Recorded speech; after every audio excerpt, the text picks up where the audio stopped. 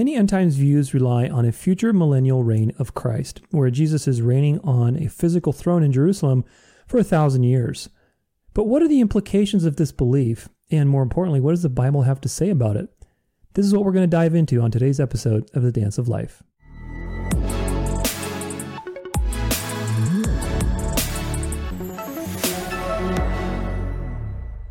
What's up, everybody? Welcome to the Dance of Life podcast. My name is Tudor Alexander, and I'm your host today. Thanks so much for being here with me. Appreciate you. If you haven't had a chance to subscribe, make sure you do, and do so through my website, danceoflife.com, using my no-hassle email list. And I say that because you never know when these platforms will censor people. And so, we haven't gotten into anything super controversial yet on this show. But with this End Time series, we will be getting into some things that probably will be controversial, and you never know. I would hate to lose touch with you, so make sure you go to danceoflife.com, enter your email there, and that way you get any new content that comes out. I don't spam people. It's just a way for us to keep in touch. But moving on, today we're talking about Jesus being king. This is the third in a series of the end times, so if you haven't had a chance to check out the previous episodes, please go check and listen to those or watch those, because this is designed to go in a sequential order, in a series, obviously. So you're going to get the most benefit out of listening to those podcasts or episodes. But we've, so far, just a brief review, we've talked about the 5 main end times views. We've kind of surveyed the landscape of eschatology. If you haven't heard that word before, eschatology just means study of the end times. And then the last episode, we talked about the rapture, right? So the rapture is a very popular teaching these days, but then we looked at what the Bible really had to say about it. Things like, Jesus coming was a public and very visible, obvious event. There's no such thing as a secret rapture. There is a gathering together of the saints, of believers who are alive when Jesus arrives, but that's being done by the angels. It's not being done by Jesus himself. And many other things that just basically disprove the pre-tribulational view. And so in this episode, we're going to look at another very important topic within end time study. And if you recall from the first episode, the thing that divides the majority of end times views is the timing of the millennial kingdom, or what is the millennial kingdom, right? So is it this future reign of Jesus on the earth for literally 1,000 years?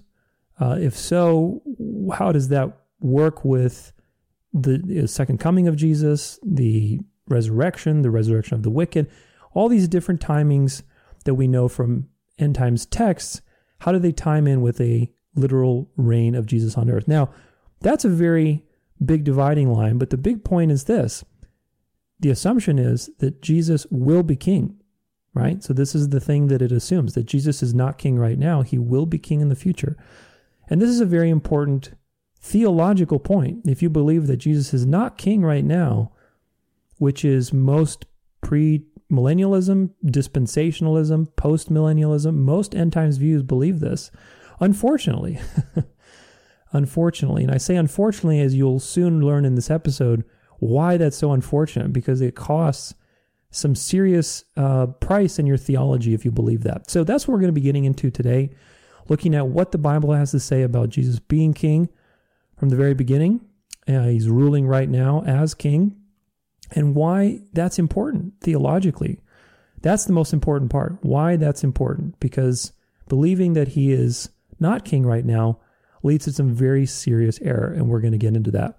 So if we can prove that Jesus is king right now, that will also help us to eliminate views like the pre-tribulational rapture, which again relies on this idea of a future millennial reign of Christ, right? It also helps us to start to detach from other views like premillennialism, even postmillennialism. So this is very important. It's a very important view. And if you recall from the first episode of this series, my goal isn't to help you identify with one view or another. I don't identify with any of the views. I think they all have something that they say that is true or useful, but they also have serious problems. And if you haven't seen that first episode, go check out that first episode to see what the serious problems are with each view.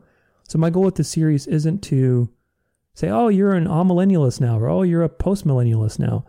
That's not my goal at all. My goal is to give you the tools to arm you biblically so that you can pull away from things that aren't supported by the Bible, from pulling away from teachings that aren't biblical, pulling away from things that will lead you astray one way or another. And that's really what it's about, because the true biblical view or biblical understanding is always going to be nuanced, right? It's never going to be, oh, this is the one word that encapsulates all the truth. It just doesn't work that way. That's why I don't believe in denominations. I don't believe in having a particular end times label that you have. I mean, you have to just study and you have to eliminate the things one by one. And one big one is whether Jesus is king right now or in the future. That's what we're going to be looking at today in today's topic. So what are we going to be looking at today is the following. We're going to look at what the verses are about Jesus being king right from the beginning. We're going to look at the typology of kingship in the Bible, and this is a very important thing if you've studied typology. If you don't know what typology is, really quick, it's just basically that the Bible has pictures that it shows of Jesus, and it shows those pictures through various things. For example, Adam and Eve is a picture of Jesus and the church.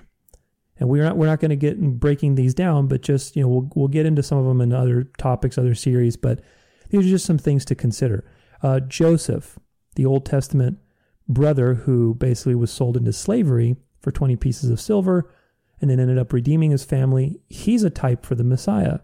So there's a lot of typology in the Bible that basically creates these types and shadows of future realities through Jesus. And so we're going to be looking at the typology of kingship and how the whole kingship process was actually a type for the ministry of Jesus and his kingship. We're going to look at why Jesus must be king and priest at the same time. This is probably the biggest point of this episode, which is why if you deny that Jesus is king right now, the big cost is that you deny that he's also priest, meaning there's no intercessor for us. And so this is very important. We're going to look at the authority of Jesus as king right now, not in the future. We're going to see how Jesus was also a spiritual king before, just as he is now. Nothing has changed from the original design. And of course, the final thing we'll be looking at is the consequences of believing that Jesus is king in the future and not king right now. So let's jump into scripture. Let's just get right into it. I want to start with the first chapter of Luke, verses 31 through 33. And these are some verses about Jesus being king right in his arrival, right when he was first born and started his life here on earth, his human life. So Luke chapter 1, verse 31, it says, "And behold, you will conceive in your womb and bear a son." This is the Annunciation. "And you shall call his name Jesus. He will be great, and he will be called the Son of the Most High. And the Lord will give to him the throne of his father David. And he will reign over the house of Jacob forever, and his kingdom there shall be no end." So pretty obvious verse about Jesus being a king right from the beginning. If we jump to second chapter of Matthew, verses 1 through 2, the visit of the wise men. Just waiting for this sound. Sorry, if you heard this like airplane over my house, then I apologize, but it's gone now anyway. Matthew chapter 2, verse 1. "Now after Jesus was born in Bethlehem of Judea in the days of Herod the king, behold, the wise men from the east came to Jerusalem, saying, Where is he who has been born King of the Jews? For we saw his star when it rose and have come to worship him." Now there's a whole study by this. I'm going to pause right here really quick. First notice this, that they refer to Jesus, baby Jesus, as king, and that he deserves worship. So this is another proof text for the deity of Jesus, but it certainly shows that people thought that he was the king from his birth. Now, there's a study by Michael Heiser, which we will get into in a future podcast, a future episode within this series, about the birth of Jesus and the timing of the birth of Jesus. And there's a whole, I'm not going to break out everything astrologically that's referenced also in the book of Revelation. Believe it or not, there's a lot of interesting study on that, astronomical study and on certain signs. Even though the book of Revelation, for example, the woman with the 12 stars and that whole vision in, I believe, Revelation 12 is talking about the church and the whole sojourn of the church after the cross. It is also referring, which is super fascinating, But again, Michael Heiser, he's since passed away, unfortunately, but awesome man. I mean, he's just studied the Old Testament so much. I don't agree with absolutely everything he says, but he is one of the foremost Old Testament scholars of our time. And of course, he's passed away now, but a lot of contribution from that man. And there's a great podcast and study that he does on the birth of Jesus and how one of the signs in Jesus's birth this is what they're talking about here. That's why I'm kind of beating around the bush, but I'm going to get to the point. When they say, "Where is he who has been born King of the Jews? For we saw his star." This is actually a reference to something much deeper. It's not just like, oh, they saw just a star in the sky. There's a very specific star that they saw that was related to kings and kingship. I don't remember the name of it. It's like a lion or Regnus, or I forget the name of the Regus maybe. But it was a king star.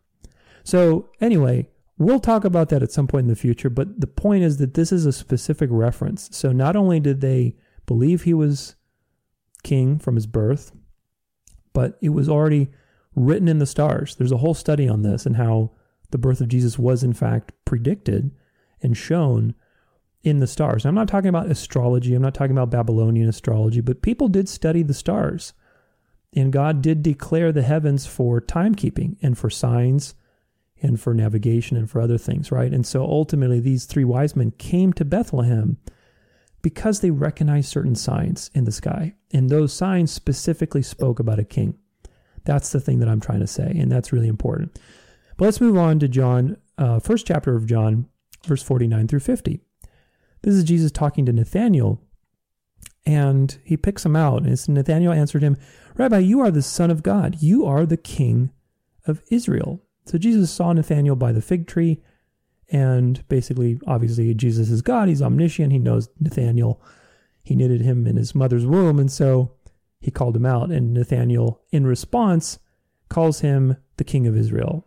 That's really important. Now let's look at the triumphal entry. Triumphal entry is when Jesus entered Jerusalem on a donkey.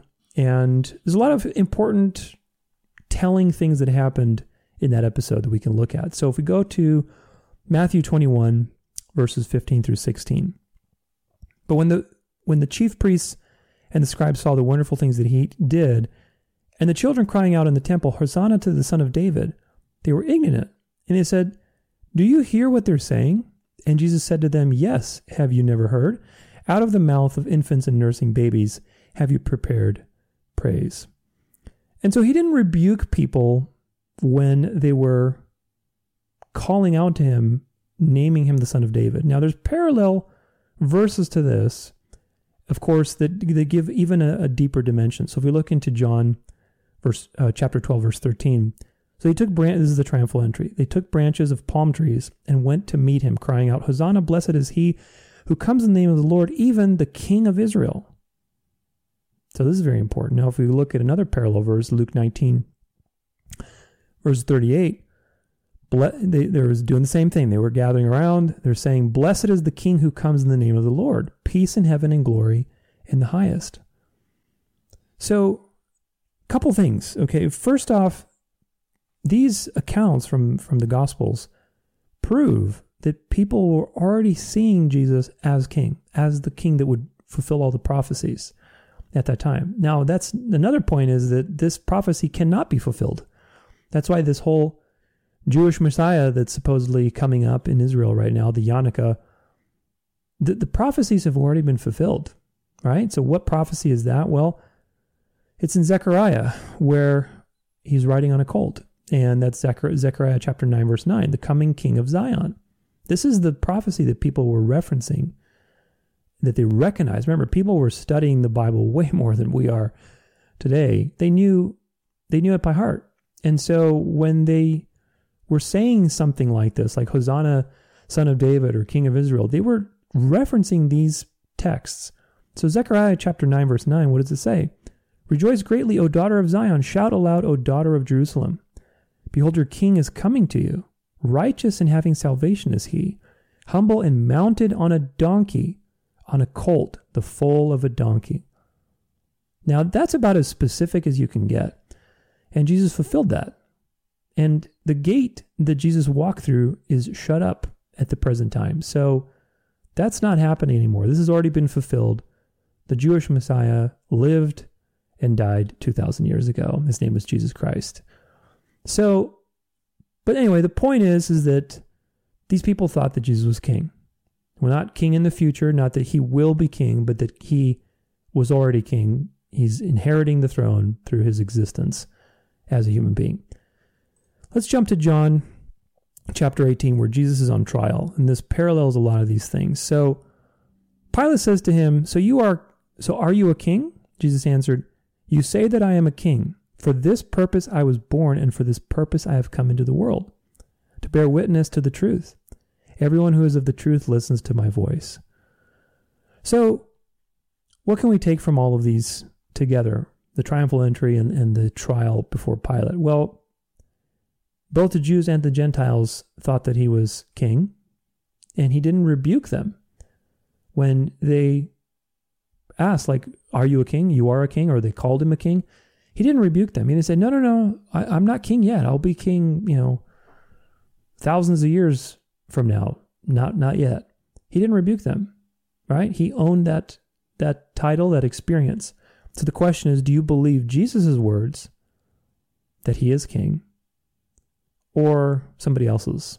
That's something to ask yourself right now. But many pre and post millennialists believe that these verses show, this is very important, okay, that Jesus was supposed to be king. He was intended to be king at his first coming, but the Jews rejected him. So this is why he's going to be king in the millennial reign in the future. This is a very, very important point to get. So I'll repeat it again. Some pre and post-millennialists, mostly premillennialists, I believe dispensationalism.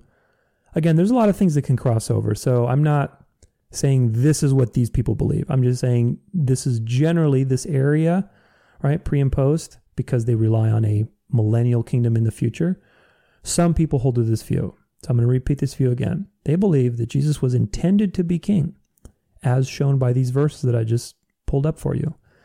But because he was rejected by the Jews, he has to be king in the future, in the millennial reign, where he's reigning for 1,000 years or a long period of time. So what implications does that have well, first off, is that even aligned with the Bible? We should ask that question. What does the Bible say? And what the Bible says is that the cross was predestined. If we jump to Acts chapter 4, verse 26 to 28, great passage to memorize. Put it in your memory. Verse 26, the kings of the earth set themselves, and the rulers were gathered together against the Lord and his anointed. For truly in this city were gathered together against your holy servant Jesus, whom you anointed, both Herod and Pontius Pilate, along with the Gentiles and the people of Israel, to do whatever your hand and your plan had predestined to take place. This is so important. This is like one of the most anchoring verses that you can remember. Because if the cross was predestined, there's a lot of other things that you can understand just from these short verses. But one of them is that Jesus was predestined to die on the cross. There was no like, oh, he came to be king, but because the Jews rejected him, gosh, I guess God had to change his plans. So that's not aligned with the Bible. The cross was predestined. To believe that because the Jews rejected him, God had to change his plans is nonsense. If the Jews had accepted Jesus, we would still be under the sacrificial system. There would be no change of the law. There would be no change of the priesthood. There would be no atonement for sins. There would be no grace. Think about that. Think about the implications of that idea. So that's total nonsense. To believe that because the Jews rejected Jesus, God altered his plans is nonsense. Why? Because the cross was predestined. The lamb that was slain before the foundation of the world, that means that before the world was created, this whole plan was already set in motion. God the Father had already planned this to take place and to give a people to Christ that would be redeemed, and that would require his blood. And Christ, out of the joy that was set before him, right? Not the joy of being nailed to a cross, but the joy of redeeming the people that God the Father selected for him. That's what the Bible teaches. It's all been predestined. Now look, this is very controversial. We're not going to get super into it. There's a whole series I've made on that, devoted to exploring these kind of topics. But the point is that this idea that God changes his plans in response to human behavior, this is nonsense. God doesn't alter his plans based on what we do. Okay, so that has to be rejected. So again, did God make a mistake? If God is omniscient, did he not foresee the Jews rejecting him? Maybe the Jews were chosen because they would reject him. You ever think about that? That was the whole point, is creating the context so that the Gentiles could be, meaning the nations, could be redeemed and included. Remember this principle that we talked about in the very first episode. We're going to rehash it over and over again. The physical comes before the spiritual. Okay, there's a verse in Corinthians we're going to support that with, but the physical comes the physical comes before the spiritual. This is the whole point behind typology. Israel was a physical reality. It had a physical people, had a physical set of laws and structures and things that they did, but it was a foreshadowing of a greater reality and relationship through Jesus, through the church. I'm not talking about an institution. I'm talking about the body of Christ, the body of believers, people who believe in Jesus, who are genuine believers. That's the body of Christ. That's the fellowship that we have. That is the new Israel. And whether, here's the thing, whether you agree with that or not, that's not the thing at issue. The issue is Jesus king or not right now? Because if Jesus is king right now, then the whole idea of dispensationalism with Israel having a separate plan of redemption and Jesus reigning for 1,000 years, that goes out the window. Another reason for that to be thrown out the window. And it should be, I'm sorry, because ultimately it teaches so many contrary things to the gospel. And we talked about that in the first episode. But either way, if you believe in that, it's, I'm not condemning you. I'm not, I'm not trashing people who believe that. It's a different thing to look at somebody's ideas than to look at somebody's person. I believe that Jesus was going to be king in the future for a while. That was my main end times view. I believed in premillennialism. It's a very popular view.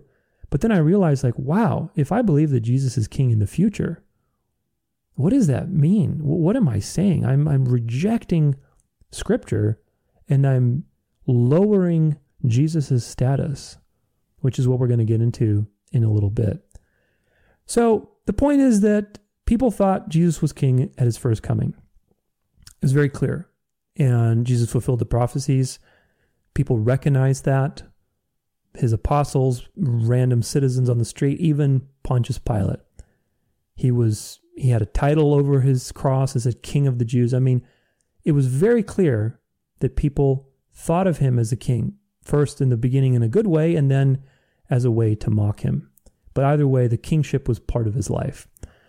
Now, I want to look at shadows and types of kingship throughout the Bible. And specifically, I want to look at the 3 stages of kingship. Now, that verse I was talking about earlier, which is the physical, then the spiritual, that's from 1 Corinthians 15, verse 46. And we'll just read it. But it is not the spiritual that is first, but the natural, and then the spiritual. And this is a whole great chapter in general. Corinthians is an excellent letter, but right before that in verse 45, thus it is written, the first man, Adam, became a living being. The last Adam became a life-giving spirit. Remember how we talked about typology and one of the examples I gave you was Adam? And this is exactly one of the places where it's from in Corinthians, where there's an obvious parallel being made between the first Adam and the last Adam, the spiritual Adam, which is Jesus Christ. And if you look at, for example, the first Adam was physical. And of course, Jesus was a physical being too, but physically, Eve came from Adam's rib, right? And so if you look at the church, Jesus was wounded. They speared him right through his rib and into his heart on the cross. And that wound is what poured out the blood, which ultimately saves us all through the church. Now, the church, again, is not an institution. It's not a building. It's not a place. It's not a denomination. That's a big error too. It is the body of believers. And so the church was made from the wound in the side. So that's a fascinating typology, but there's a lot of things like this throughout the Old Testament. Typology in and of itself is one of those studies that like I said in the very beginning of this series, you shouldn't ignore. Studying end times is fun. It's certainly, there's a lot of stuff happening these days. But look, the thing is, don't let these things consume you. That's my goal with this series, is to give you just enough. We're going to do some really deep studies in this series, but I want to give you enough to where you can either accept or reject a view, that you don't have to spend days and days and days and worry yourself over all these different details, because ultimately there's a lot of other things to study, like typology.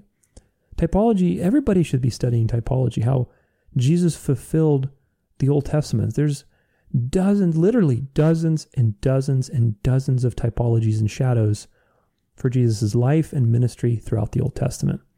And that's something that will only give you a greater appreciation for the Bible and for Jesus, which is very important. But the 3 stages of kingship are outlined by Michael Heiser, again, the Old Testament scholar. He does a fantastic job of reporting on these. And I'm going to quote from a podcast that he did. We'll jump to it in just a second. But the 3 stages of kingship are designation, demonstration, and coronation. So we're going to look at each of those. But let's jump to this podcast. It's the transcript from the Naked Bible podcast that he does. And again, Michael Heiser's now passed away. Unfortunately, I believe he had a type of very aggressive cancer. But the Naked Bible podcast he did is such a great resource. So many wonderful podcasts that he's done. And this one in particular, this is episode 333. And it's titled The Israelite King and Jesus as King. And it's July 19th, 2020. And so, this, you can listen to it. Obviously, it's easier to listen to it. But I want to jump to a section. This is the transcript. And we're just going to jump to a couple sections here really quick. So it says this: in ancient Judaism, there is evidence that would-be kings engaged in a 3-part pattern of accession before they ascended to the throne. These royal candidates would be anointed by a prophet, prove themselves through some sort of a feat, like a battle, and then finally receive an official coronation. This particular Jewish ideal, deeply rooted in its Old Testament narratives and in ancient Near Eastern thought, is evident in the gospel narratives of Christ's life. This article examines the presence of this ancient idea of tripartite pattern, as in three parts or 3 steps, for kingly accession in the life of Christ. After presenting the pattern in its Old Testament context, it finds the same pattern in the New Testament record of Christ's life. And there's another segment here. In 1981, Baruch Halpern introduced evidence of an ancient Jewish expectation that its leaders were to engage in distinct stages of progress as they accessed the positions of kingship. First, there was to be an anointing of some kind or a designation of the potential leader. And then, this is, I just jumped here. Okay, second, there was to be a demonstration of his ability as a warrior and ruler, a proof of his worthiness to be king. And finally, there was to be a coronation following this demonstration, permanently and charismatically confirming him as the rightful ruler. So this is really profound. And there's obviously a lot of biblical basis in this, and there's a lot of cultural basis in the ancient Near East for these 3 stages. Now, if we look at these 3 stages in the life of Jesus, the first stage was designation, where you always had a king to be anointed. That was the first stage. And how did that happen to Jesus? Well, baptism. When Jesus was baptized, that was his anointing. John the Baptist was the last prophet, basically. And John the Baptist was the one who prepared the way. He anointed Jesus. And what happened at the baptism? Well, the heavens parted, and you had the entire Trinity present, and you had the testimony of 2 witnesses. Keep that in mind, because we're going to get back to this at a future point when we talk about the 2 witnesses. But you had 2 witnesses. You had the Holy Spirit, and you had God the Father testifying of Jesus' greatness, of who Jesus was. So you had the anointing. And what happened right after the designation? Well, you had demonstration. That's the second step, where the potential king had to go and prove his, capabilities in warfare. Well, Jesus, right after his baptism, immediately went into the wilderness to fast for 40 days and to basically combat the devil and begin fighting evil. And he resisted and obviously became victorious over that. And throughout his ministry from that point on, what was he doing? He was healing people, casting out demons, showing his authority over all things, over the elements, over demons, over life and death. He was proving himself through demonstration. So we have a robust evidence of that throughout the gospel narratives. And of course, then the final stage of that is the coronation. When did the coronation happen? Well, it happened at the crucifixion. The crucifixion is the physical before the spiritual. The crucifixion represents the coronation. Now, from the people who were doing the crucifying, from their perspective, yeah, they were mocking him, but God uses all things for the good. Jesus was being crowned king over death and over sin. He destroyed sin, he destroyed death through his crucifixion, and even though they were mocking him, they were still fulfilling the prophecy for Christ's life. The thorns in the crown of thorns were always associated with sin in the Bible. If you remember, one of the main aspects of the Genesis curse was what? Thorns and thistles to grow from the ground. And so that is a reminder of sin. And so for Jesus to be crowned with a crown of thorns, to be made sin for us, he who knew no sin, so that he could take our punishment in his place, that is the coronation ceremony, is that his physical type, which is the humiliating coronation that he went through, that actually is a physical fulfillment of something spiritual that happened next when he resurrected and ascended. What happened next? Well, we'll get into that, but it's a scene in Daniel 7, in chapter 7 in Daniel, in the Old Testament, talking about the Son of Man coming and receiving his throne from the Father. And we'll look at that in just a second. But I want you to see how the three stages of coronation, of kingship, apply to Jesus' life. I mean, it's too many examples to rule out, right? So you have the designation, very clear designation at the baptism, very clear demonstration through the wilderness, fighting Satan in the wilderness, and then, destroying Satan's kingdom and hold on people through his ministry. And then you had the coronation, which is where you had him crucified with the crown of thorns, with the King of the Jews over his head. He was crowned king over sin and death. He destroyed sin and death through his crucifixion. And of course, when he resurrected, and finally when he ascended, what happened then? Well, we're going to get into that through this whole series, but one of the things that's very important to remember is that in Daniel chapter 7, there's a vivid scene of this idea of the Messiah being crowned king. And the question is, when did this happen? Right? So let's jump into the verse, and then we'll jump into the rest of it.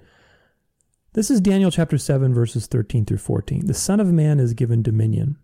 The Son of Man in and of itself is a very interesting title that we won't get too much into it here, but it has both human and divine qualities that it's used in the context of. So this is talking about a person. Very interesting.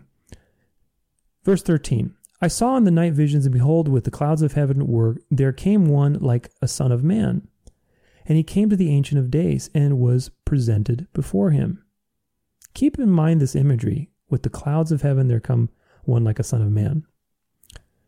Verse 14, and to him was given dominion and glory and a kingdom, that all peoples, nations, and languages should serve him. His dominion is an everlasting dominion which shall not pass away, and his kingdom one that shall not be destroyed.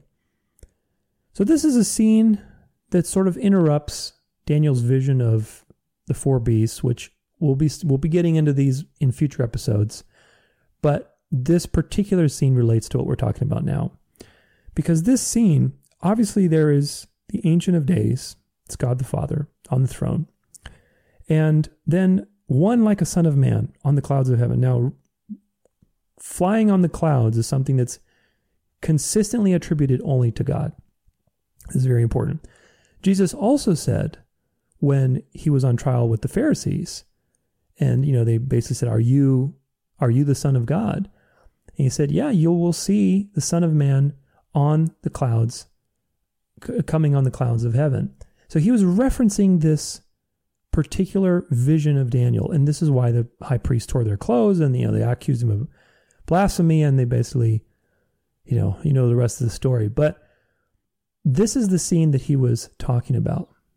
So the question is, what is the timing of this scene? Pre- and post-millennialists believe that this happens right before the second coming. So Jesus appears before God, receives the kingdom, or gets crowned basically, and then comes back and rules for 1,000 years or a longer period of time. That's what pre- and post-millennialism and dispensationalism believes. But I challenge you to look at this differently given everything that we've reviewed so far. We looked at the triumphal entry. Okay, we looked at the passion as a type of the coronation. We looked at the different designations, the different stages of Christ's life of kingship. We looked at designation, demonstration, coronation. After the ascension is when Christ ascended and went into heaven and presented before God the Father, and he sat at his right hand. And we're going to look more into this, but the timing is very clear based on what the Bible says, that Jesus sat at the right hand of God as soon as he ascended. And so if we look at, for example, Revelation 3 verse 21, this is Jesus talking. The one who conquers, I will grant him to sit with me on my throne, just as I have also conquered and sat down with my Father on his throne. Now, Revelation, there's debate on when Revelation was given. Some people say it was around 60 AD. Some people say it was around 90 AD. That part doesn't matter for our purposes here. What matters is this is way in the past. Not whether it was 90 AD or 7 AD, that's, almost 2,000 years ago. And the text is in the past tense. So what did Jesus say? I have also conquered, past tense, and sat down, past tense, with my Father on his throne. So this is a very telling verse that Jesus conquering and sitting down with the Father in a kingly position already happened in the past. And the most presumable, logical place, we'll get more into it, is the ascension, right after the ascension. So the timing of Daniel 7, the vision of Daniel seeing the Son of Man coming on the clouds, presenting before the Ancient of Days, is not right before the second coming. It is right after the ascension. Christ ascended into heaven. He glorious. He conquered death, conquered sin, and again, the physical, then the spiritual. Right? The physical was a mockery of kingship. That was a foreshadowing, and the spiritual was when he raised and went into heaven. He ascended. That is the final reality where he truly became king and was crowned king of all things in a spiritual dimension. And so this is very important because the vision that Daniel saw in chapter 7 does not happen in the future. It's already been fulfilled. And hopefully, as we go on through this series, through this episode, you'll see that that's the case. Now, why this makes sense is because, well, he had to first be in heaven to be crowned king, right? Now, we know Jesus is one with the Father. He said so himself. He also says that the Psalms say that he has to rule with his enemy until his enemies are under his feet and then become his footstool. Then, at that point, Christ delivers the kingdom to God the Father so that God can be all in all. And the verse that we have for reference to that is 1 Corinthians chapter 15, verses 24 to 28. And that's very clear. Let's jump to it. Verse 24, then comes the end, when he delivers the kingdom to God the Father after destroying every rule and every authority and power. For he must reign until he has put all enemies under his feet. This is quoting Psalm 110. The last enemy to be destroyed is death. This is verse 26. Now, we're going to pause here for just a second. Consider this, and we talked about this in the rapture episode. We know that when Jesus arrives, everybody's getting resurrected. The people who did good things, the people who are bad, they're all getting resurrected when Jesus arrives. That's how death is being conquered, through the resurrection. because the people who are left alive and the people who are resurrected, everybody gets a new body if you're in Christ. If you are wicked and you're not in Christ on that point in time, then you get resurrected to the lake of fire. But if you're a believer, you get resurrected to a new body. What does that mean? That means a body that doesn't die. The death is being destroyed at the second coming. Now ask yourself this. If death is being destroyed at the second coming by the resurrection, okay, and death is the last enemy to be destroyed before eternity, then the millennial reign cannot be in the future, because the millennial reign supposes that he has to reign to put his enemies under his feet. He has to rule in the midst of his enemies. That's what 110 says, that he has to rule in the midst of his enemies while the Father puts his enemies as his footstool. So that can't happen if death, being the last enemy, has already been destroyed at the resurrection. Think about that. Doesn't make any sense. At least doesn't make any sense if you hold to a future reign of Christ. But if you hold to the correct view, which is that Jesus has been ruling and reigning as king ever since his ascension, that's what the Bible teaches, then he is reigning while his enemies are amidst him, and reigning until death will be the last enemy, which is at his second coming, when everybody's resurrected and transformed. And he's putting his enemies as his footstool. Eventually, everybody will bow the knee and confess Jesus as Lord. So that's the whole point, that's happening right now, not sometime in the future. And again, think about that. How would that even work if we know the second coming comes after the mark of the beast, after God's wrath is poured out, after justice has been served, all the wicked have been destroyed? What enemies are left for there to be a millennial reign? Doesn't make any sense. We'll get more into these topics in a much deeper way in future episodes in this series, but this was just a little tangent that we had to go on. But anyway, go back to 1 Corinthians 15, and this is verse 27 now.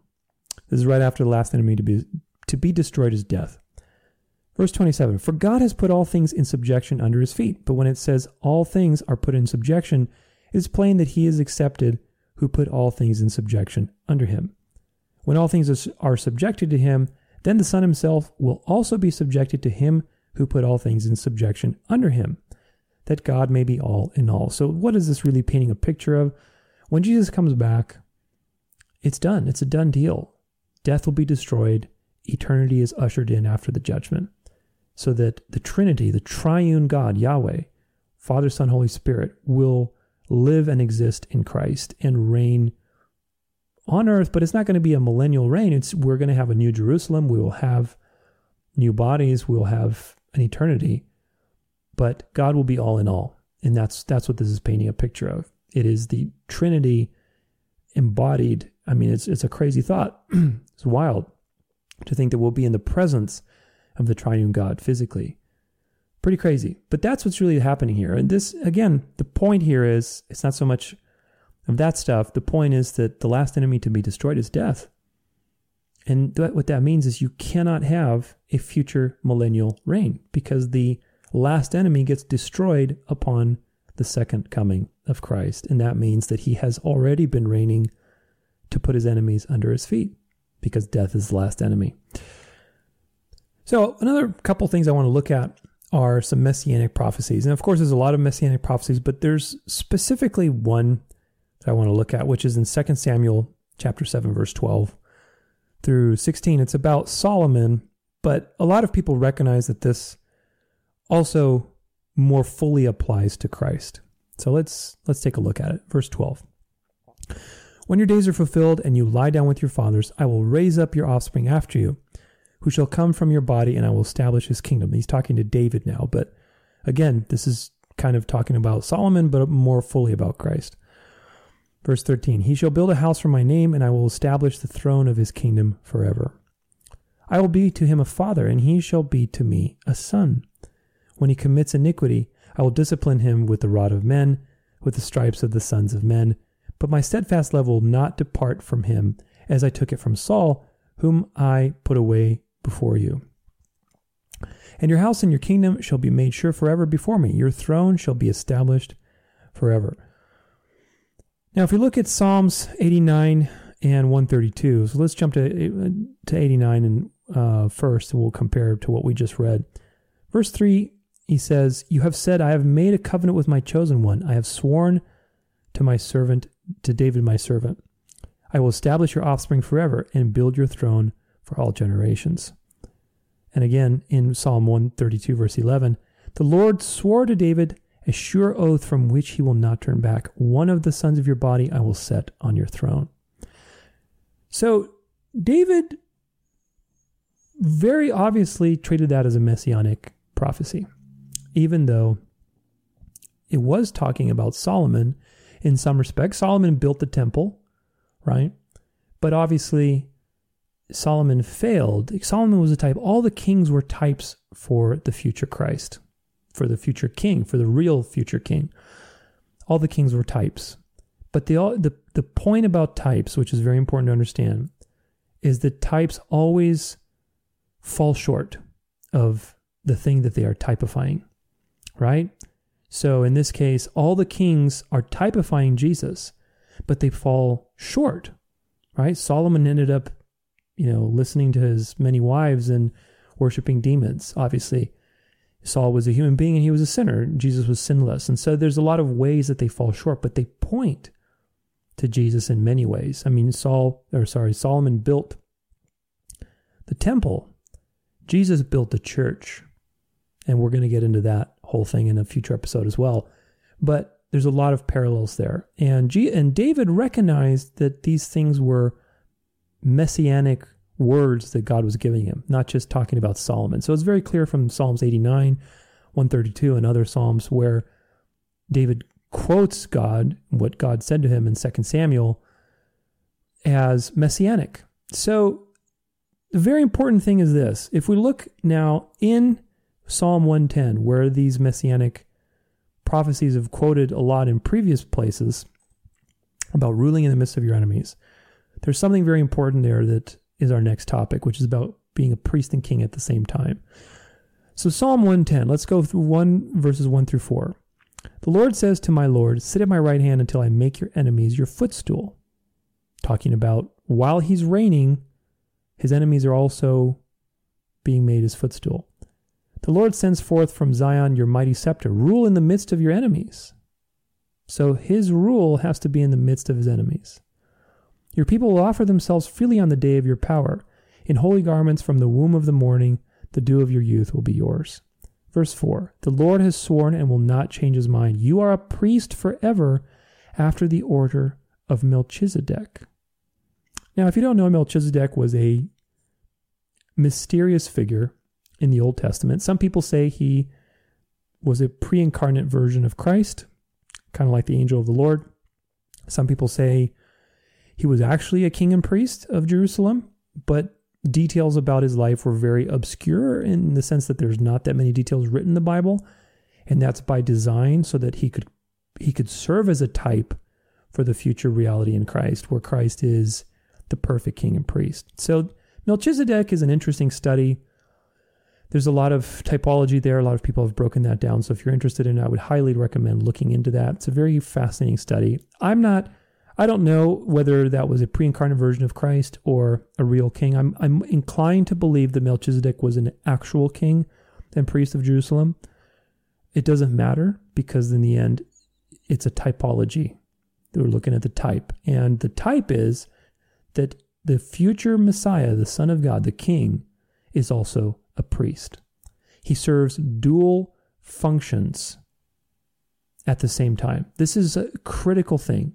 Right? So all the messianic prophecies and all the messianic things that point to Jesus that David wrote, it's very clear that he would be a king, but also a priest. This is super, super important. And Jews still struggle with this today. In fact, they believe in two messiahs. They believe in the Ben Joseph and the Ben David Messiah. One that will suffer, one that will conquer. They never understood that all those different messianic prophecies and seemingly contradictory things were actually talking about the same person. Remember when I said the Son of Man is an interesting study where sometimes it's used as this very humble, sort of lowly figure. But then there's also a lot of verses about the Son of Man being a deity and receiving worship and sort of this conquering picture. And so Jews really struggled with that. And today they still do, because they're seeing these as two separate things rather than being one person.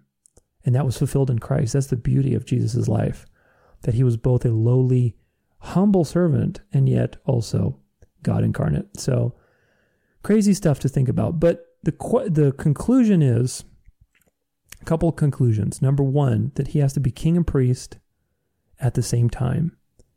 And the second conclusion is that when Jesus sits at the right hand, that's when he becomes king. That's what these Psalms are telling us.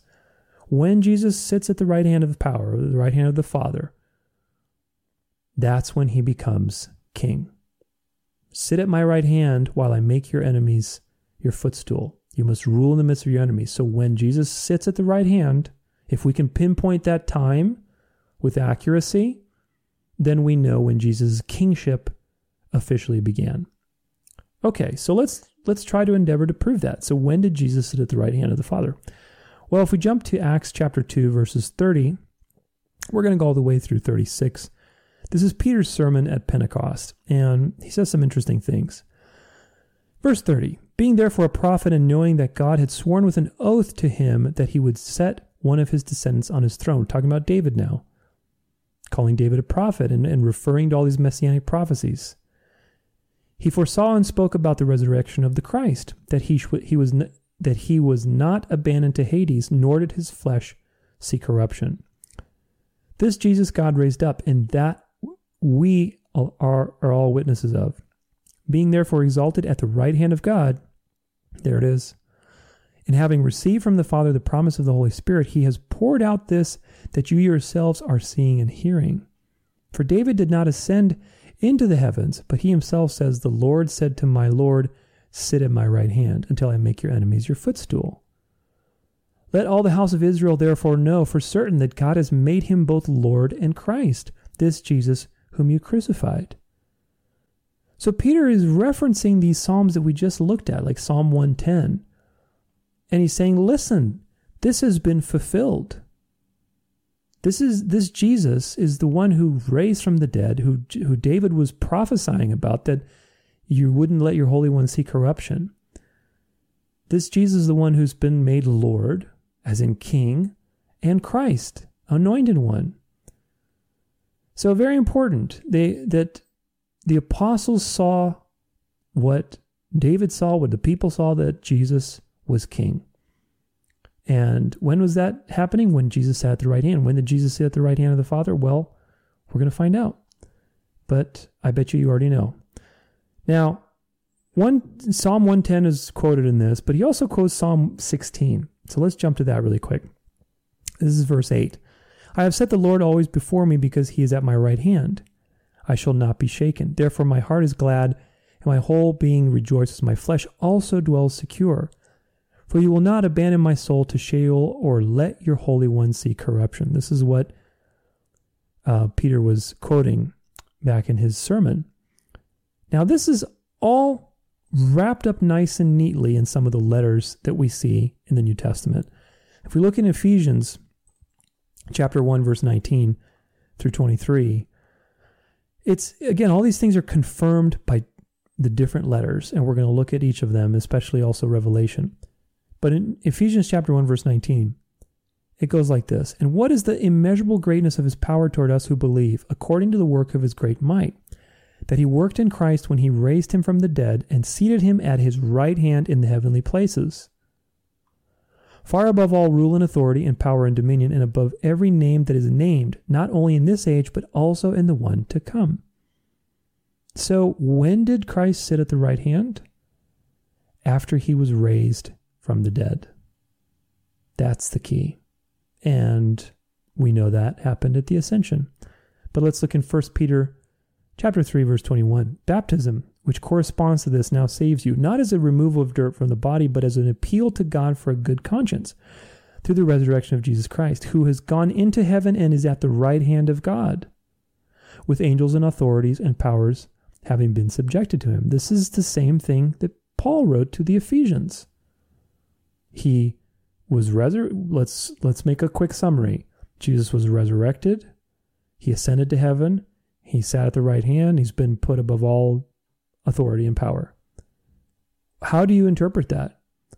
Other than fulfilling Daniel 7, coming before the Ancient of Days after his ascension, receiving all authority and power and rule, and sitting at the right hand, which is a kingly authority. So, moving on though, look at Hebrews chapter 1, verses 3 through 4. The supremacy of God's Son. He is the radiance of the glory of God and the exact imprint of his nature, and he upholds the universe by the word of his power. After making purifications for sin, he sat down at the right hand of the Majesty on high, having become as much superior to the angels as the name he has inherited is more excellent than theirs. Great text for the deity of Jesus, by the way, but what do you take from this? Again, the same timing. There's no disagreement. Look at verse 3, after making purification for sins, he sat down at the right hand of the Majesty on high. When is the timing of him sitting at the right hand? According to the Messianic Psalms, that's when he would be king.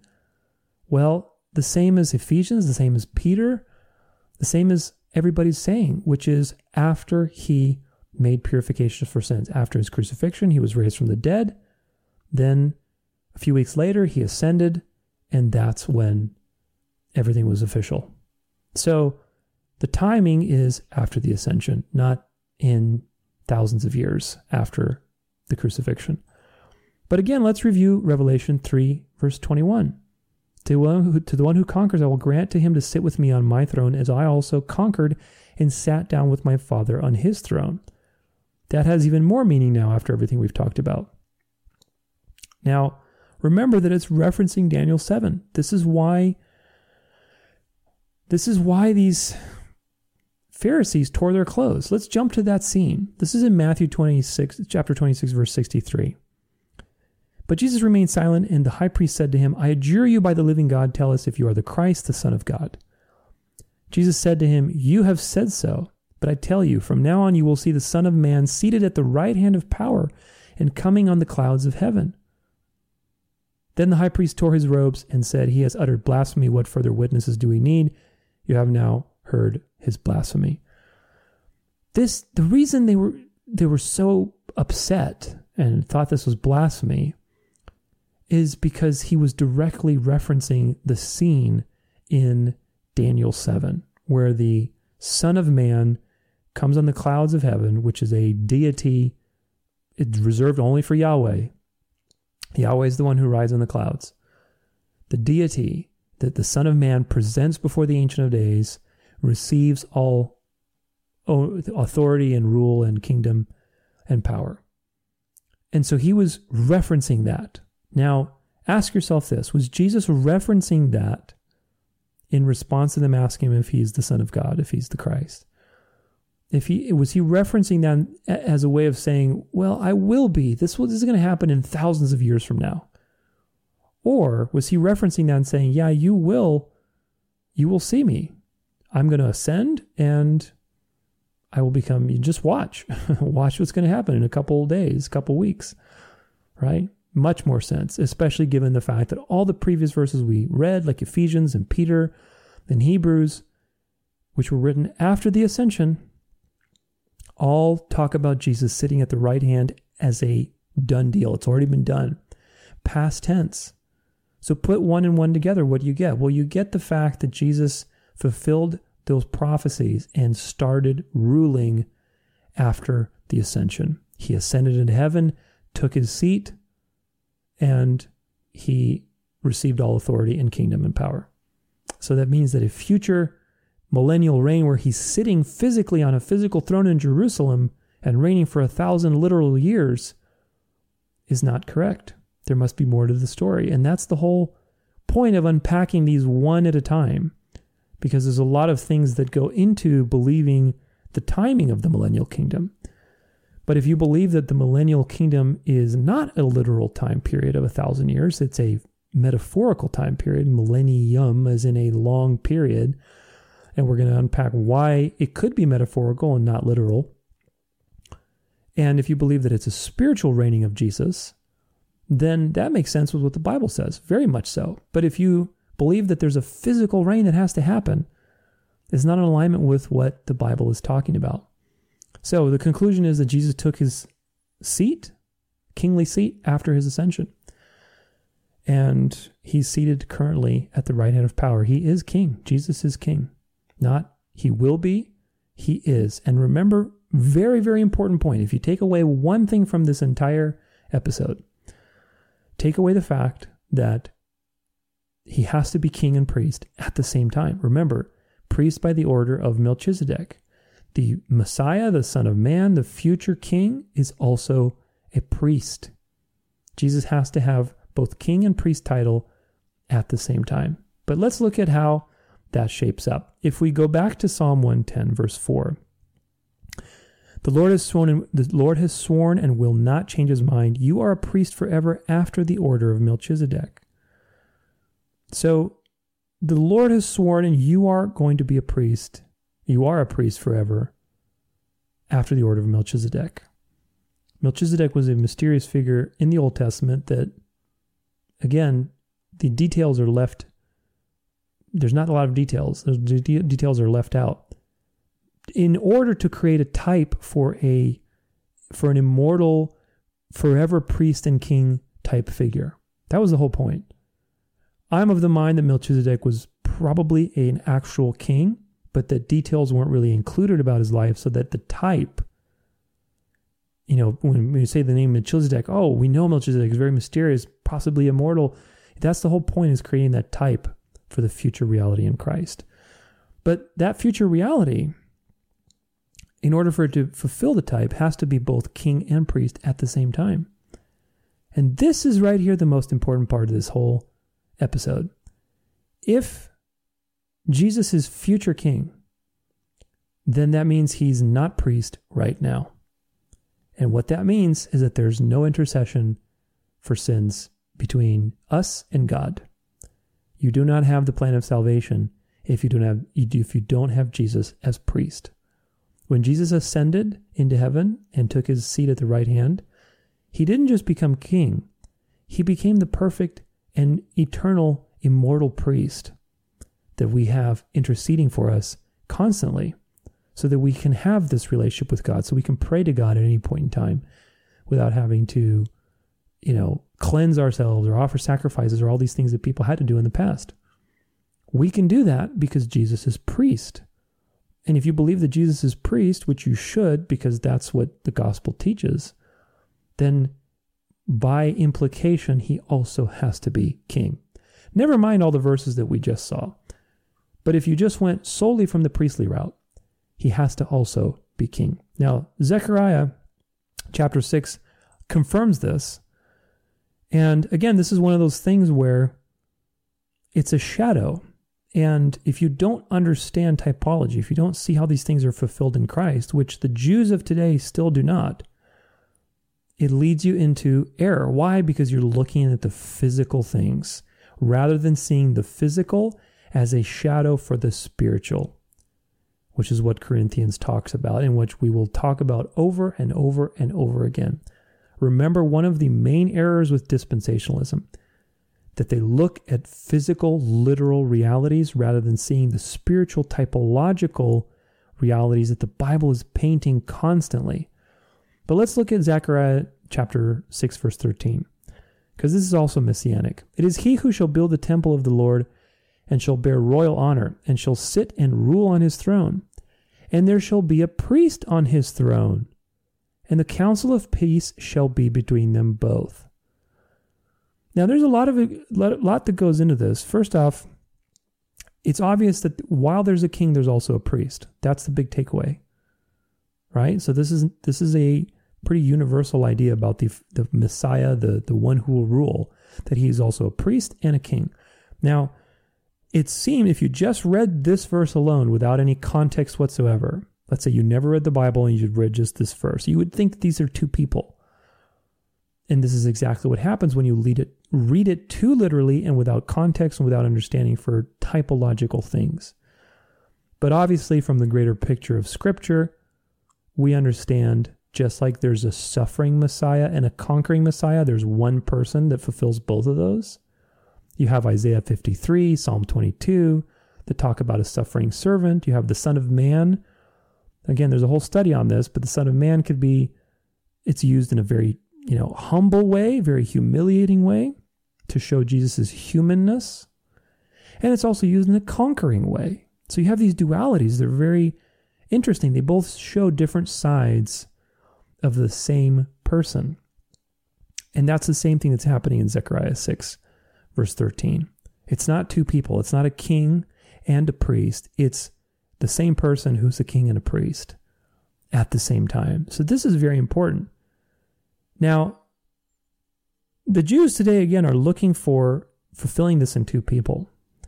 And even people who believe in dispensationalism are trying to pick out the two people who are going to fulfill this so that the literal futurist interpretation of the Bible can come true and the rapture can happen.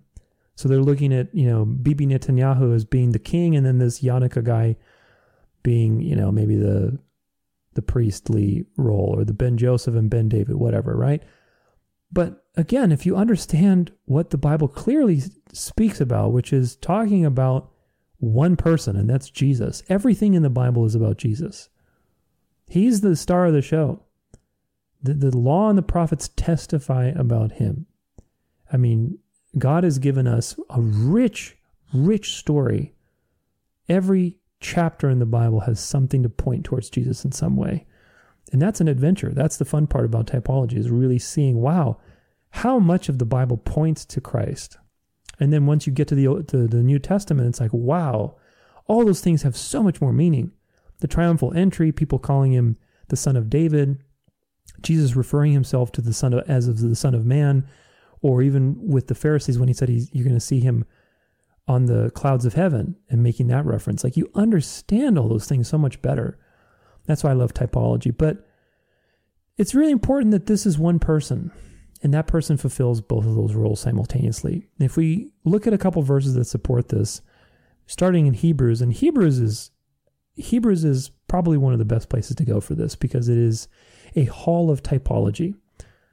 And it's a great book in general to look at how the Old Testament pre-shadows or prefigures Christ. But in chapter 2, verse 17, let's start with that. Therefore, he had to be made like his brothers in every respect, so that he might become a merciful and faithful high priest in the service of God, to make propitiation for the sins of the people. So Jesus had to be made like us so that he could be a high priest. Not just a priest, but the high priest. And if you know about the Old Testament laws and sacrifices, what that looked like, you'll see all the foreshadowing and typology of the sanctuary. We're going to talk about this in future episodes. The sanctuary services, the sacrifices, the high priestly role itself, the clothing that the high priest would wear. I mean, it's all pointing to Jesus. It's all about Jesus, and that's the fascinating thing. But moving on, Hebrews chapter 6, verses 20, where Jesus has gone as a forerunner on our behalf, having become, past tense, a high priest forever after the order of Melchizedek. There it is again. Obviously referencing those previous Psalms, because this is written to the Hebrews. The whole reason why Hebrews is such a great resource for comparing Old Testament typology to the New Testament is because Hebrews was written to the Hebrews. It was written to people who were on the fence and weren't sure about this Jesus guy. And the author of Hebrews is like pulling from the Old Testament over and over again to be like, look, no, this is legit. You can believe because this is the Messiah. And he gives typology after typology and shows how Jesus fulfilled. So that's why Hebrews is such a great resource for things like this, because of the audience and why it was written. But let's keep going. Hebrews chapter 7, verse 24. But he holds his priesthood permanently because he continues forever. Consequently, he is able to save to the uttermost those who draw near to God through him, since he always lives to make intercession for them. Which, by the way, just a very important side note, this is a proof for eternal security. Okay, there's a whole series I did on this, and ultimately, it shouldn't be a controversial thing, but apparently it is, to have eternal security in your faith as a believer. But that's not the gospel. The gospel is eternal security. To believe that you can lose your salvation when the Bible says that Jesus is able to save to the uttermost, as if, providing that adjective just so you know for sure Jesus can save to the uttermost everybody who draws near to God because he lives forever. Those are some pretty strong and specific words that you have security in your salvation as a believer, that God is doing the work. But anyway, that's another tangent. It's just, for some reason, unfortunately, there's a lot of division on this whole topic of being able to lose your salvation.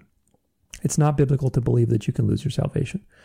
If you are a genuine believer, God will sustain you, even through very rocky times. And I know that you believe that because God has sustained you through rocky times, just like he sustained me and everybody else. And people who fall away, we don't know if they're going to come back, number one. And number two, if they die in their sins, well, your actions and things that you do or say do not make you a believer. It's your relationship with Jesus that makes you a believer. Judas was destined to betray Christ. Judas was never saved to begin with. He was destined to betray Christ. But did Judas work miracles? Absolutely. He was part of the 12 that went out into the world and did various miracles during Jesus' ministry. This is why many will knock on the door saying, Lord, Lord, do we not do any mighty works in your name? Well, your mighty works don't mean that you're saved. Saying that you are a Christian doesn't mean you're saved. Going to worship concerts doesn't mean you're saved. Can you be saved and do those things? Absolutely. But the point is that your external measurements don't determine whether you're saved or not. And so this is the thing. Our faith is in Christ, and Christ sustains us regardless of what happens in the world and what happens in our own lives. We are constantly stumbling, but he's able to save us to the uttermost. Why? Because he's high priest, acting as high priest right now, and he lives forever. So that had to happen. He had to die so that he could become high priest. The law could be changed. We're going to get into that in a little bit, but so that he could be high priest right now is the main point. He's not high priest in the future. And if he's not king right now, then he's not high priest. Then you don't have intercession and therefore no gospel, which is nonsense. Hebrews 8, chapter 1, or verse 1. Jesus, high priest of a better covenant. Now, the point in what we are saying is this: we have such a high priest, as in we already have this, one who is seated at the right hand of the throne of the majesty in heaven. There it is.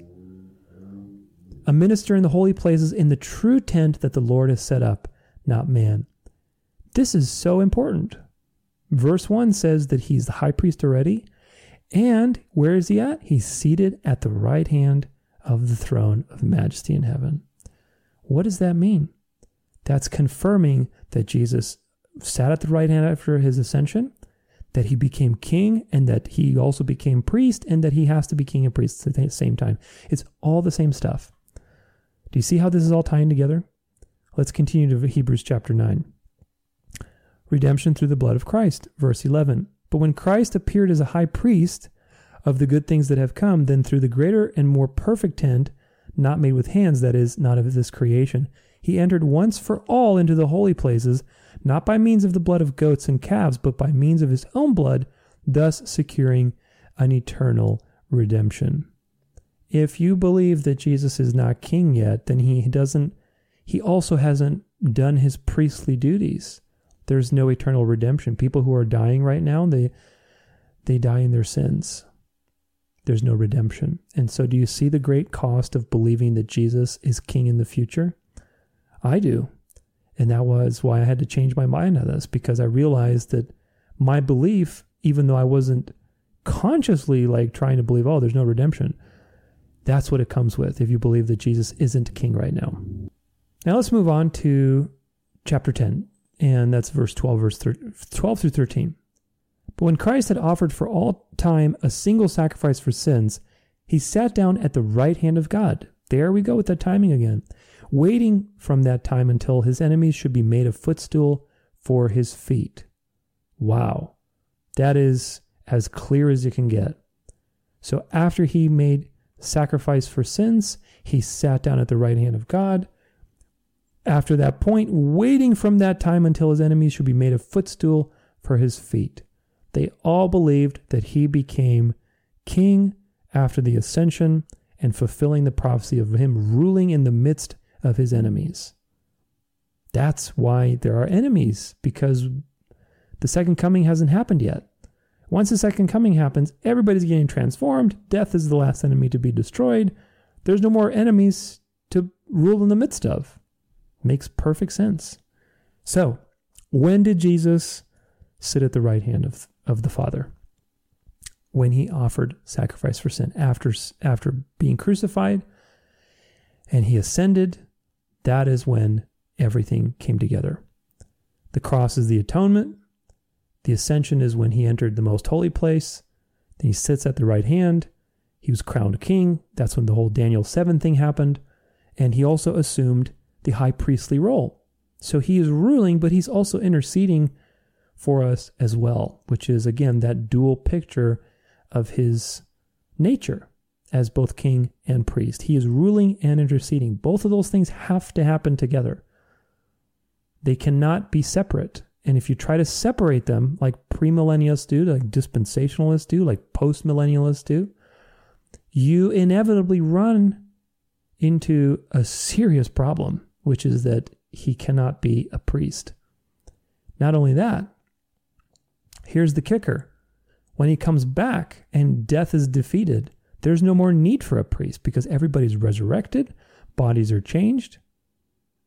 Why would there be need for a priest at that point in time? So anybody who believes that the future millennial reign of Christ is when Jesus will be king, what you're saying is that he's not priest now and he never will be. That's what you're saying. And you're also diminishing the authority and rule and power that Christ has been given, clearly given, as we can see through so many scriptures, as the supreme leader and authority in the universe. You're diminishing that by saying, well, he's not king yet. And I'm guilty of that too. I believed in premillennial eschatology, but it's wrong. It's wrong. And it doesn't mean that you're wrong or you're a bad person if you believe that. But look at it step by step. We saw the pre-trib rapture last episode. In this episode, we're looking at Jesus being king. If he's king right now, then that's just another reason why pre-tribulationalism, pre-millennialism, dispensationalism, all these types of eschatologies are incorrect. They are not right. Now, authority of Jesus is pretty clear, but I want to review a few verses about that. And if we start in Matthew verses 28 through 18, chapter 28, verse 18, this is the Great Commission. And Jesus came and said to them, all authority in heaven and on earth has been given to me. Go therefore and make disciples of all nations, baptizing them in the name of the Father and the Son and the Holy Spirit, teaching them to observe all that I have commanded you. And behold, I am with you always to the end of the age. Notice that only God can command. So there's another proof text of Jesus being God. Only God can command things, and only God has all authority on heaven and earth. So all authority in heaven and earth has been given to Jesus already. The Great Commission, he testifies that he already has all authority. Interesting, right? Especially if you think that he is not king yet. Acts chapter 2, verse 36. Let all the house of Israel therefore know for certain that God has made him both Lord and Christ, this Jesus whom you crucified. We talked about this verse previously. It's Peter's sermon. He's been made Lord and Christ, as in king, with authority. Lord is attributed to God only. Colossians chapter 1, verses 13 through 18. He has delivered us from the domain of darkness and transferred us to the kingdom of his beloved Son, in whom we have redemption, the forgiveness of sins. And then continuing through the next one, this is the preeminence of Christ. He is the image of the invisible God, the firstborn of all creation. For by him all things were created in heaven and on earth, visible and invisible, whether thrones or dominions or rulers or authorities. All things were created through him and for him. And he is before all things. And in him all things hold together. And he is the head of the body, the church. This is what I was talking about. The body of Christ is the church. It's not an institution. He is the beginning, the firstborn from the dead, and that in everything he might be preeminent.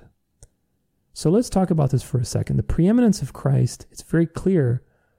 Christ is preeminent among everything. All authority he's been given. He's preeminent among everything. But yet somehow he's still not king yet. We have to diminish that. Doesn't make sense, does it? It's not what the Bible says. Now, in the next chapter in Colossians, it reiterates his point that he's above all rule and authority. Colossians chapter 2, verses 10. And, well, let's actually start with 9. For in him the whole fullness of deity dwells bodily. Pretty clear proof text for Jesus as God. For anybody who thinks that it's not, that's not the case for some reason. Verse 10. And you have been filled in him, who is the head of all rule and authority. He's the head of all rule and authority. Now, if you jump to Revelation chapter 1, verses 5, and from Jesus Christ, the faithful witness, the firstborn of the dead, again, there's that preeminence thing, and the ruler of the kings of the earth, to him who loves us and has freed us from our sins by his blood.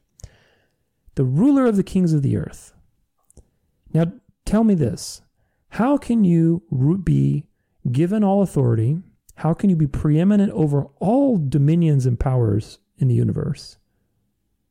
How can you be preeminent, firstborn from the dead? How can you be ruler of the kings of the earth? How can you be deemed Lord and command people, and yet you're still not king? Do you see now how, again, the cost of this belief, if you believe that Jesus is not king, and I'm guilty of this, I'll be the first one to admit it. And this is what got my conscience, is that, wow, I'm really diminishing the preeminence of Christ by believing that he isn't king right now.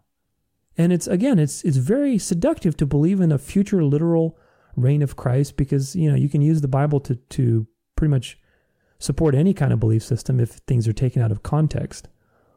But it's very clear that Jesus has been reigning as king since his ascension. He's been a priest since his ascension so that he could intercede for us. He has to be king and priest at the same time. He's preeminent above all things. He has authority of all things. He's ruler of the kings of the earth. He is king. Jesus is king right now. Not in the future. Not, thousands of years later, but right after his death and resurrection and ascension. That's really important. Now, another topic I want to jump to with this is the idea of Jesus as a spiritual king. And we see this in the Old Testament. This was the original plan that God had. And in fact, if anything, we talked about how dispensationalists, some people believe, I won't say dispensational, I'll just say some people believe that the reason Jesus wasn't king the first time is that the Jews rejected him. And so he had to be crucified, and then he's going to be king again in the future. That is not true. However, if you look at the reason kings in Israel started, it actually started because of that very same thing. That whole idea of the Jews rejecting God as king is actually an Old Testament reality. And it was a thing that God used to create the typology of kingship and what kind of king he is by showing types and shadows of things that are pointing to him, but also fall greatly short, right? And so if we look at the context of that, and it's a beautiful, beautiful passages about God as a spiritual king, but it's in 1 Samuel chapter 8, verse 7. And it says, and the Lord said to Samuel, obey the voice of the people in all that they say to you. This is the people wanting a king. They wanted a physical king. For they have not rejected you, but they have rejected me from being king over them. So God wanted to set Israel apart as a nation that didn't have a limited physical man as a king. Every other nation had a physical ruler that was basically an idol to them. And the whole point about Israel being set apart was that they had the living God, the the invisible, all-powerful God as their king, that they could have a relationship with, that was fighting their battles, that was omnipresent. All of that was about God's plan for his people. And instead of embracing that beautiful plan, what did the Israelites want? They said, no, give us a king so we can be like everybody else.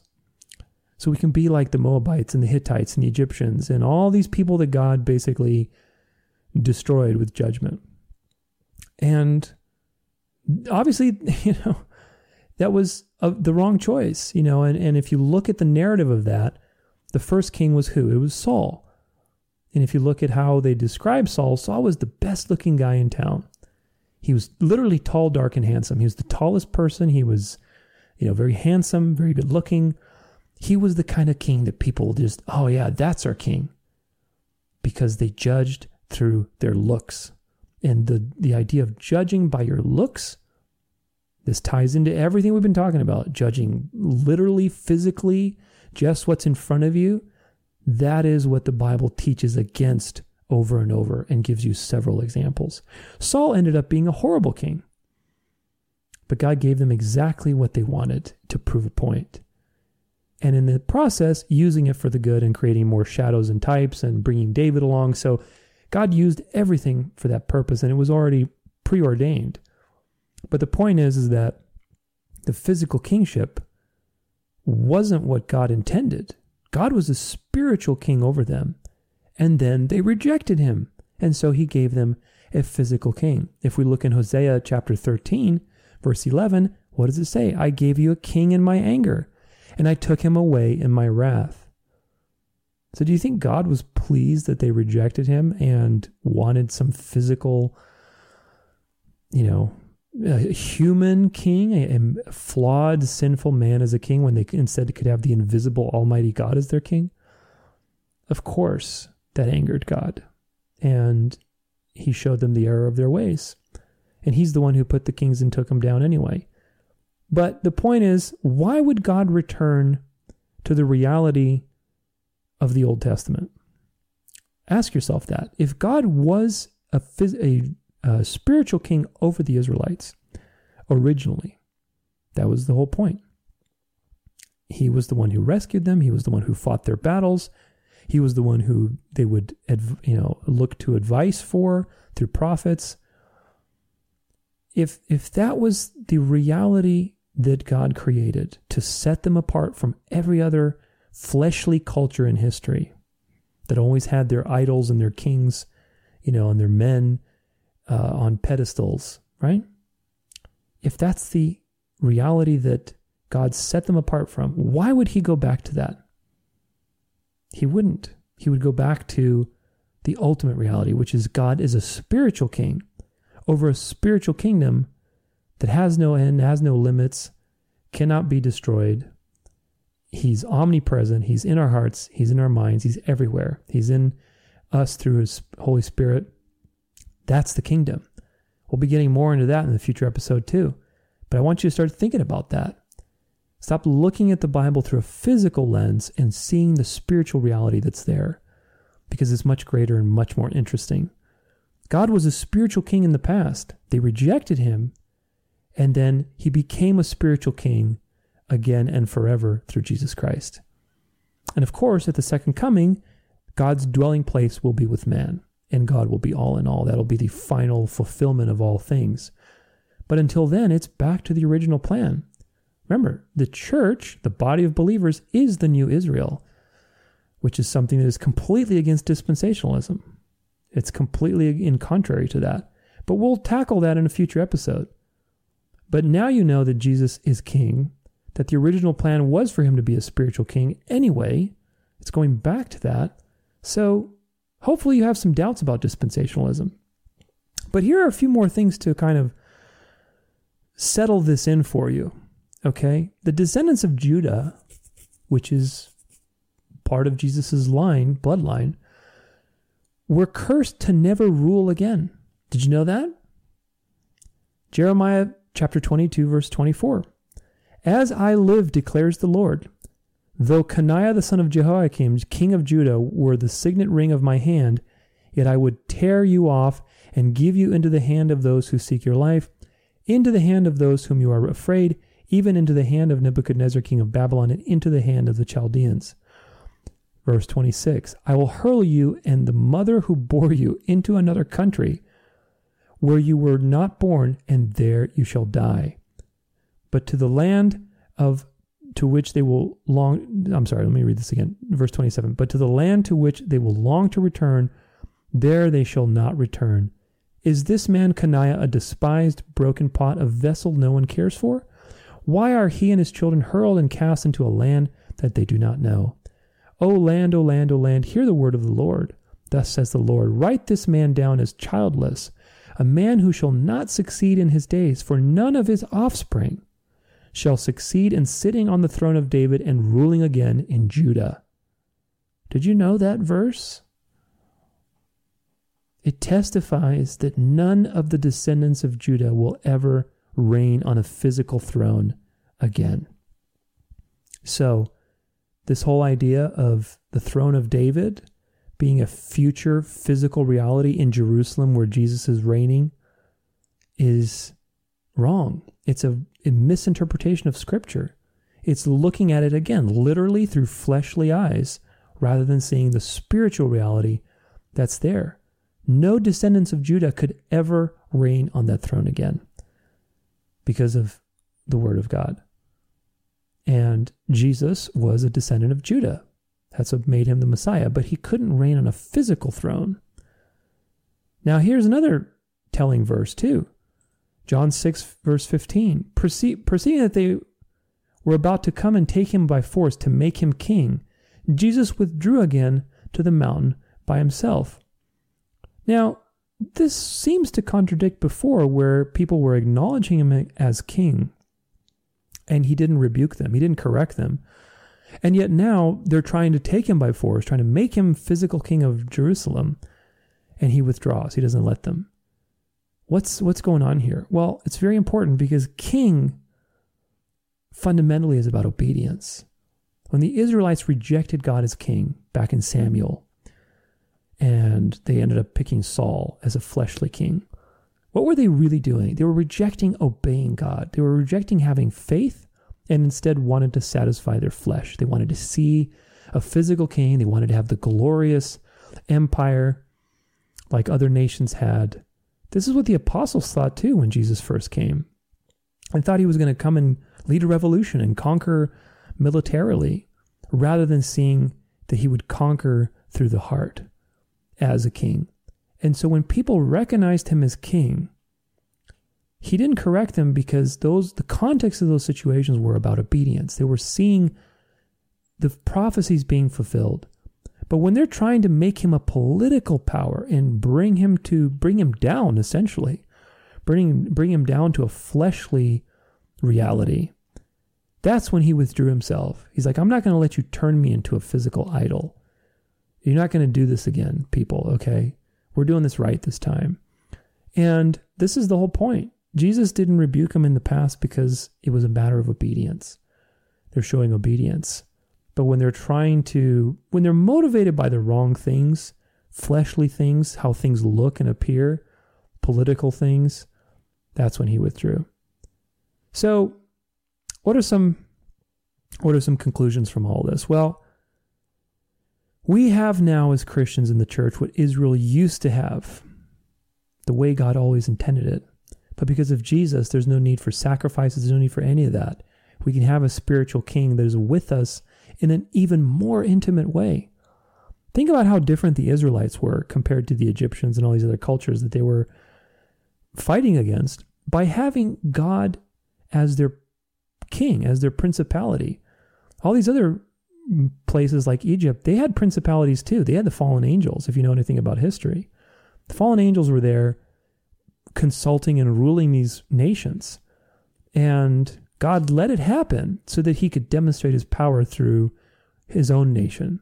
And he set that nation apart so that he could show, what it would be to be a set apart nation with God as your king. And what did those people do? Well, most of them rejected that. They wanted to be like the fallen angels nations.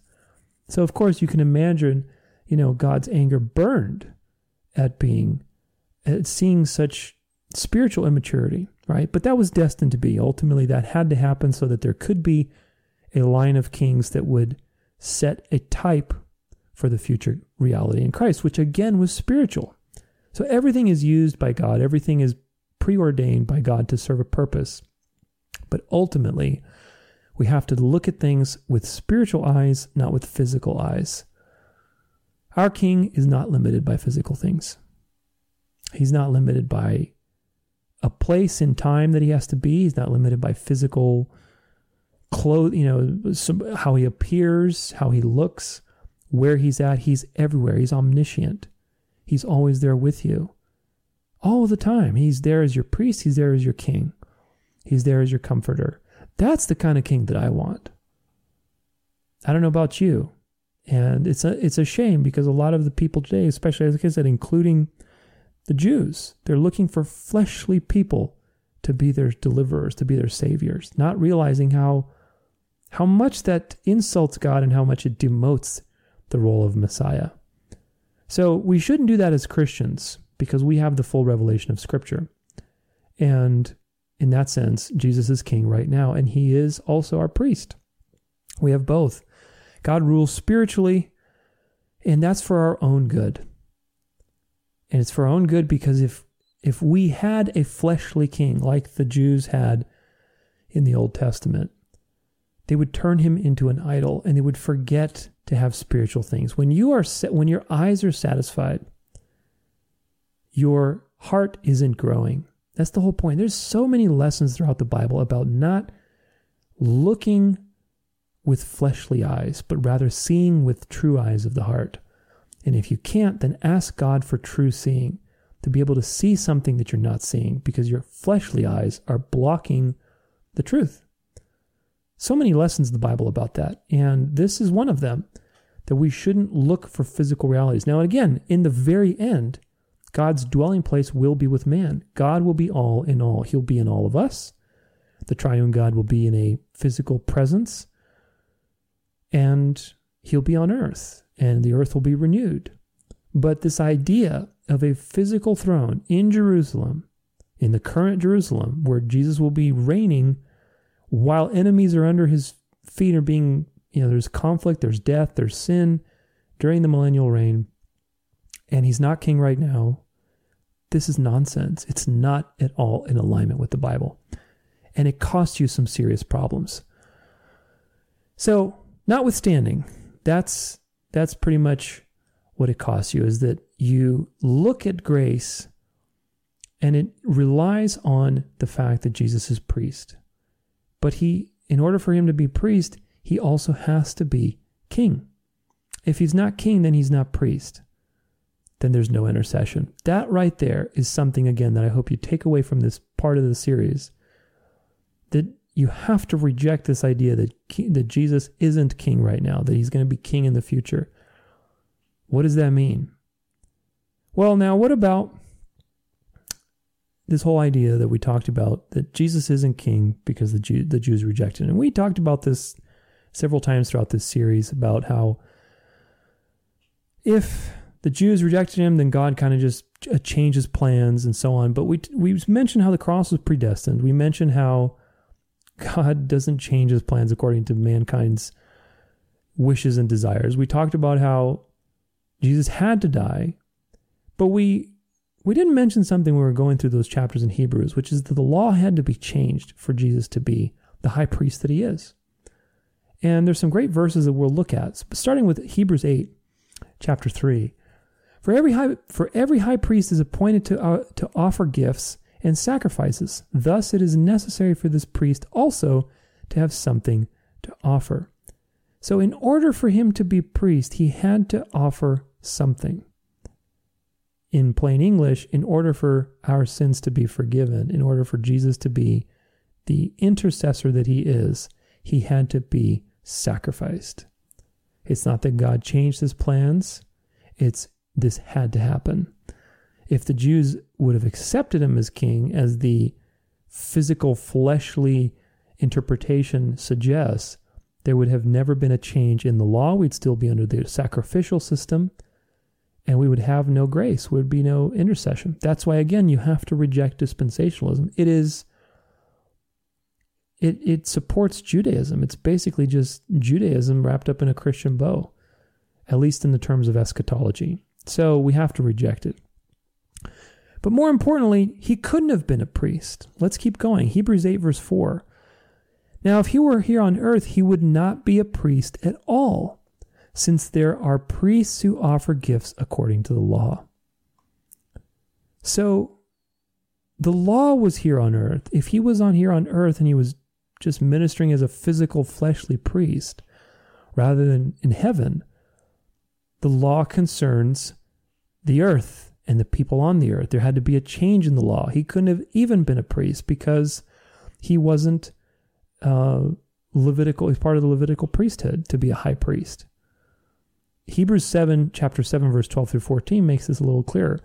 For when there is a change in the priesthood, there is a change in the law as well. For the one of whom these things are spoken belonged to another tribe, from which no one has ever served at the altar. So, verse 14, for it is evident that our Lord was descended from Judah. Remember again that the people from Judah couldn't be kings. And in connection with that, the tribe of Moses said nothing about priests. So, Jesus was descended from the tribe of Judah. This is, there's so much in this, if you just are honest with Scripture.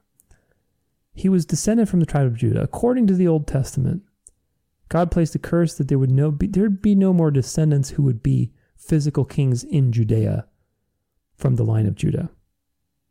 Okay, so number one, he couldn't be king physically because of that.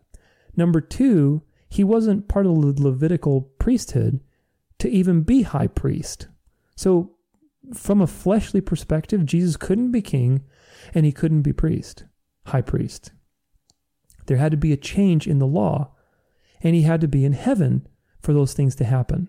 Do you see how all these come together so beautifully? Now in Colossians chapter 2, verses 13 through 14, we see why all of this had to happen through his death. Verse 13, and you who were dead in your trespasses and the uncircumcision of your flesh, God made alive together with him, having forgiven us all our trespasses by canceling the record of debt that stood against us with its legal demands. This he set aside, nailing it to the cross. Now compare this to Hebrews chapter 9, verses 16 through 17.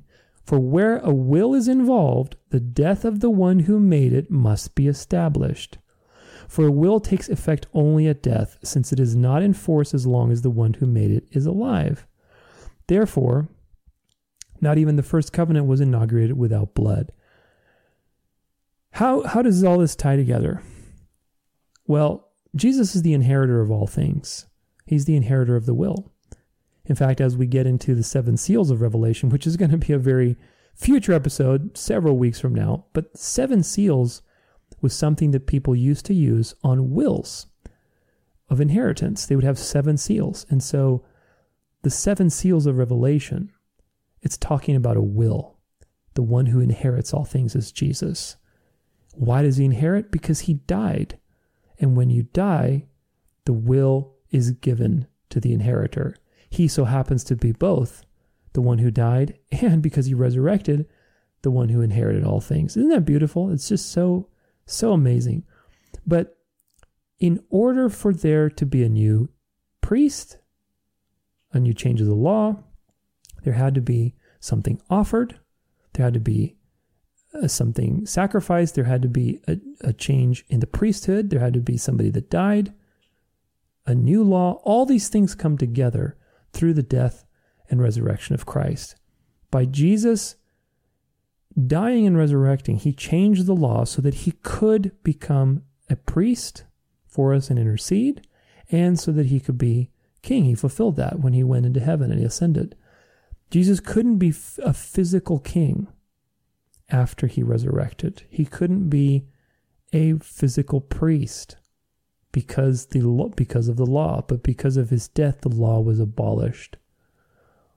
And so he ascended into heaven to become king and priest and rule in the midst of his enemies, make atonement for sins, And I mean, he made atonement on the cross, but it was all fulfilled when he went in the most holy place, when he ascended, he sat down at the right hand. All those things were fulfilled on the ascension, after the ascension. So the conclusion is that all these things had to happen. And they happened a long time ago from our perspective. Jesus is king already. He's not king in the future. He made a sacrifice. He made atonement for sins. The law was changed. He became priest because he lives forever. He's always going to be the priest from now on. He's always the high priest. And he's always king. So any idea or theory in end times that suggests that Jesus isn't king right now should be rejected. Remember what Corinthians says about the last enemy being death. The last enemy to be defeated is death. When does that happen? That happens at the resurrection. When does the resurrection happen? When Jesus returns. All the dead will be resurrected. All the living will be transformed. We're all going to be caught up by the angels in the air to meet the Lord. All of that's going to happen at the second coming. Death will be defeated. If that's the final enemy, then he is already ruling amidst his enemies at the present time. So that means that we are in the millennium. So a couple final thoughts to wrap this up. Pre- and post-millennialism and dispensationalism says that Jesus will be king at some point in the future, but in doing so, they remove his high priestly role and diminish his kingly stature. They unintentionally remove his intercession and therefore unintentionally remove the gospel. It's an inconsistent position. Now, I know anybody who believes in a future millennial kingdom doesn't think that they're removing the gospel. They're not trying to. But this is exactly what happens. This is the logical conclusion based on everything we've covered, what Scripture says, what Jesus himself has testified about himself, what the apostles testified, that he is king right now. If you reject that idea, then he cannot be priest. There's no intercession. There's no gospel. There's no grace. We're still under the old law. And that's a terrible thing because nobody can make it if we're under the old law. It doesn't align with Scripture at all to believe in a future millennial reign of Christ where he's physically reigning on the throne of Jerusalem, throne of David in Jerusalem for 1,000 years or a long period of time, whatever you happen to believe. It doesn't change the fact that this is not a physical thing. It's a spiritual thing. God always wanted a spiritual reign. A future millennial kingdom after Christ returns where there's sin and death and he's ruling over presumably people who survived God's wrath. I mean, I don't even know who he would be ruling over. What enemies would he be ruling over? That's just not biblical. It doesn't make any sense. And that's why I had to reject on my own end, I had to reject premillennialism. I believed in premillennialism, but once I really started to look into it, I realized that there are some glaring holes in that eschatology, and that's one of them. How could there be sin and death during Jesus' reign? How can Jesus not be king right now, based on everything that Scripture tells us? It doesn't make any sense. We know that the last enemy to be defeated is death, and that happens at the second coming. Jesus has to be king and priest at the same time. Both of those roles, both priest and king, in various scriptures that we looked at, happen at the same time, and at the time that he sat down at the right hand of the Father. When did he do that? When he entered the most holy place after his ascension, when he finished everything, when he presented before the Ancient of Days. All those things happened after the ascension. Okay, which was a long time ago. A long time ago by our standards. So, therefore, the millennial kingdom cannot be in the future. Jesus is king right now, and hallelujah that he is, because that means that the gospel is alive and well. So, I hope this has helped you. I hope this has been a blessing. If you have any comments or questions, you can send them to me, tutor@danceoflife.com. Let me know what you think about today's episode. But otherwise, I hope it was a blessing. We're going to be getting really deep into some future episodes. Step by step, I'm going to hopefully arm you with Scripture and with history so that you can be armed for the future, because the world is crazy. The world is crazy, and it's only getting crazier. And as we get into some more episodes about the Third Temple, about the church, about the new Israel, about all these things that are happening, in the world. It's going to get only crazier, and we have to have discernment, people. We have to have discernment. And I pray that God opens your eyes through this and other education. I hope that you consult Scripture. I hope it's inspired you to study maybe a little deeper. Because like I said, I used to believe premillennialism, and I love studying the Bible, but I was wrong.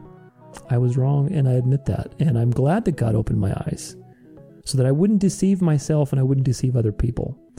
And again, not saying that people who believe this or teach are trying to deceive anybody, but doesn't change the fact that this is wrong eschatology, and we have to reject it for many important reasons.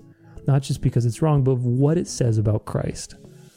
And what it says is that it diminishes his role, and it says that he's not priest to intercede for us, which I reject both of those. So I hope you do too, and we'll see you in the next episode. Until then, God bless and have a great rest of your day.